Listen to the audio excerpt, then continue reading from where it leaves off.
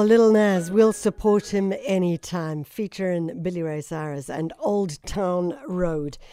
It's 12 minutes past 7 and the time has come for us to start cracking into the Saturday edition. Don't forget to send in your questions for Nico, our petrolhead, your big fat juicies, and of course any questions for our guests as well.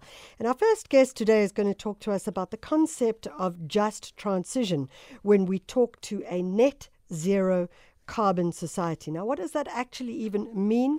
Well, this is the 101 section where we learn something new from someone who can offer us some information. So MISTRA, or the Mapungubwe Institute for Strategic Reflection, launched its latest research publication, which is titled A Just Transition to a Low Carbon Future in South Africa. On the line is Dr. Nqobile Xaba, who is the co-editor and researcher at the Mapungubwe Institute. And Nqobile, just to try and understand, I suppose there are two areas that we'd like to understand. What does a just transition mean, and how does it relate to something like a net zero carbon society or a low carbon future? Good morning, Michelle and listeners. A just transition is a concept or a framework that was initially adopted by the workers' union in order to make sure that the workers were taken care of during the coal or during the phasing out of coal, so that job losses are avoided. And so South Africa has also taken that part of using the same framework for its low carbon transition, meaning the transition away from using fossil fuel or environmentally degrading fuels in order to move towards greener or renewable energy that are environmentally friendly. Basically, it's a concept that is used in order to ensure that the people that will be affected and the workers and society at large are taken care of or included in the processes of transitioning to a low-carbon economy. Basically, the net zero refers to a concept where the temperature or the atmosphere does not increase above 1.5 degrees, such that the greenhouse gases that are emitted and those that are in the atmosphere are balancing out, such that global warming is avoided. So let's just tease, first of all, that just transition apart, because I think it's a very powerful concept that, as you say, it has been addressed, and perhaps we need to think about it more in South Africa. Is obviously there are many people that are saying, well, A, with technology, but B, if we go into a low carbon society, this may mean that we see a loss of jobs. But in fact, the idea of a just transition has been embraced by international trade union movements globally as well. Talk to us about that and how it then aligned to an understanding that we will still secure workers' jobs in that shift. Yes, with the low carbon transition, simply because we'll be retiring some coal plants, there will be inevitable job losses in that sector. But because we are transitioning to a greener economy, there will be new sectors that will be created. By using a just transition framework, we are ensuring that we'll be able to reskill workers, upskill them so that they are able to take up jobs in other sectors. And also we will also be looking at other alternative developmental framework, like looking at agriculture and so on and so forth, in order to be able to absorb the job losses. I think that's the whole concept of how we need to think about the just transition. It's moving from another developmental sector into a new and emerging sector.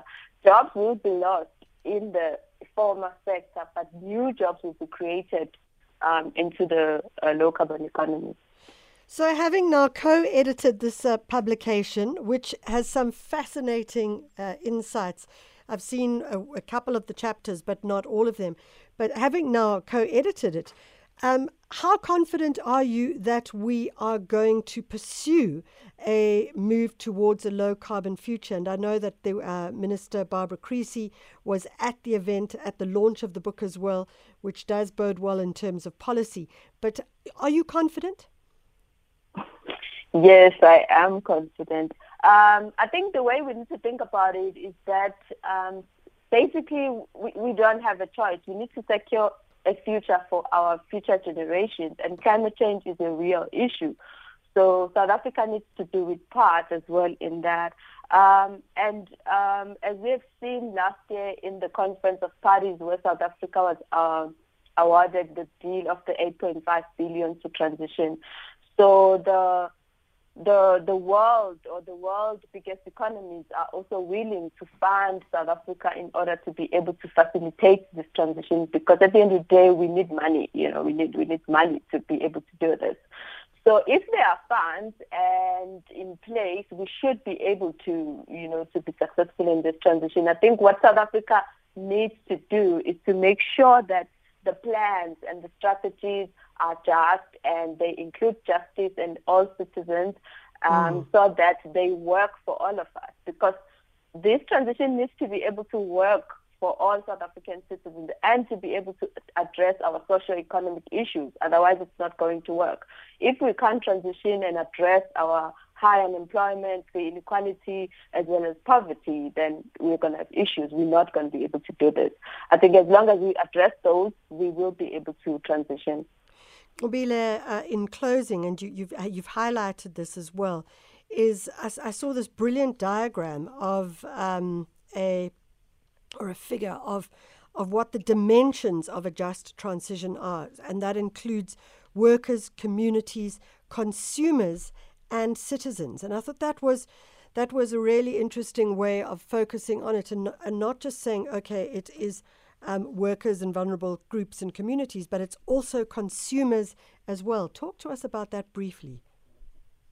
Yes, a transition includes consumers as well, because we need to be able to educate people about how can they consume resources responsibly, because we are in this situation because as the world, or as the universe, we were not able to consume our natural resources responsibly and ensure that the planet is well taken care of.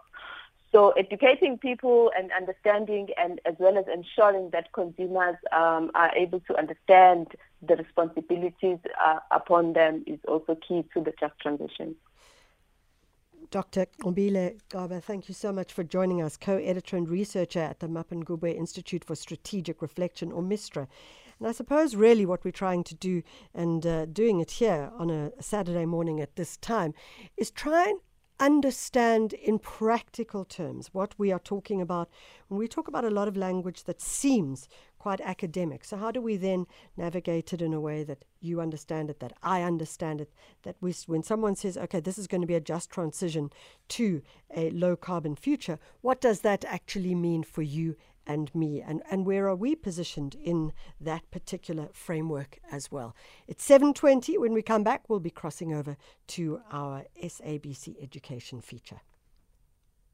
Would your teenagers survive without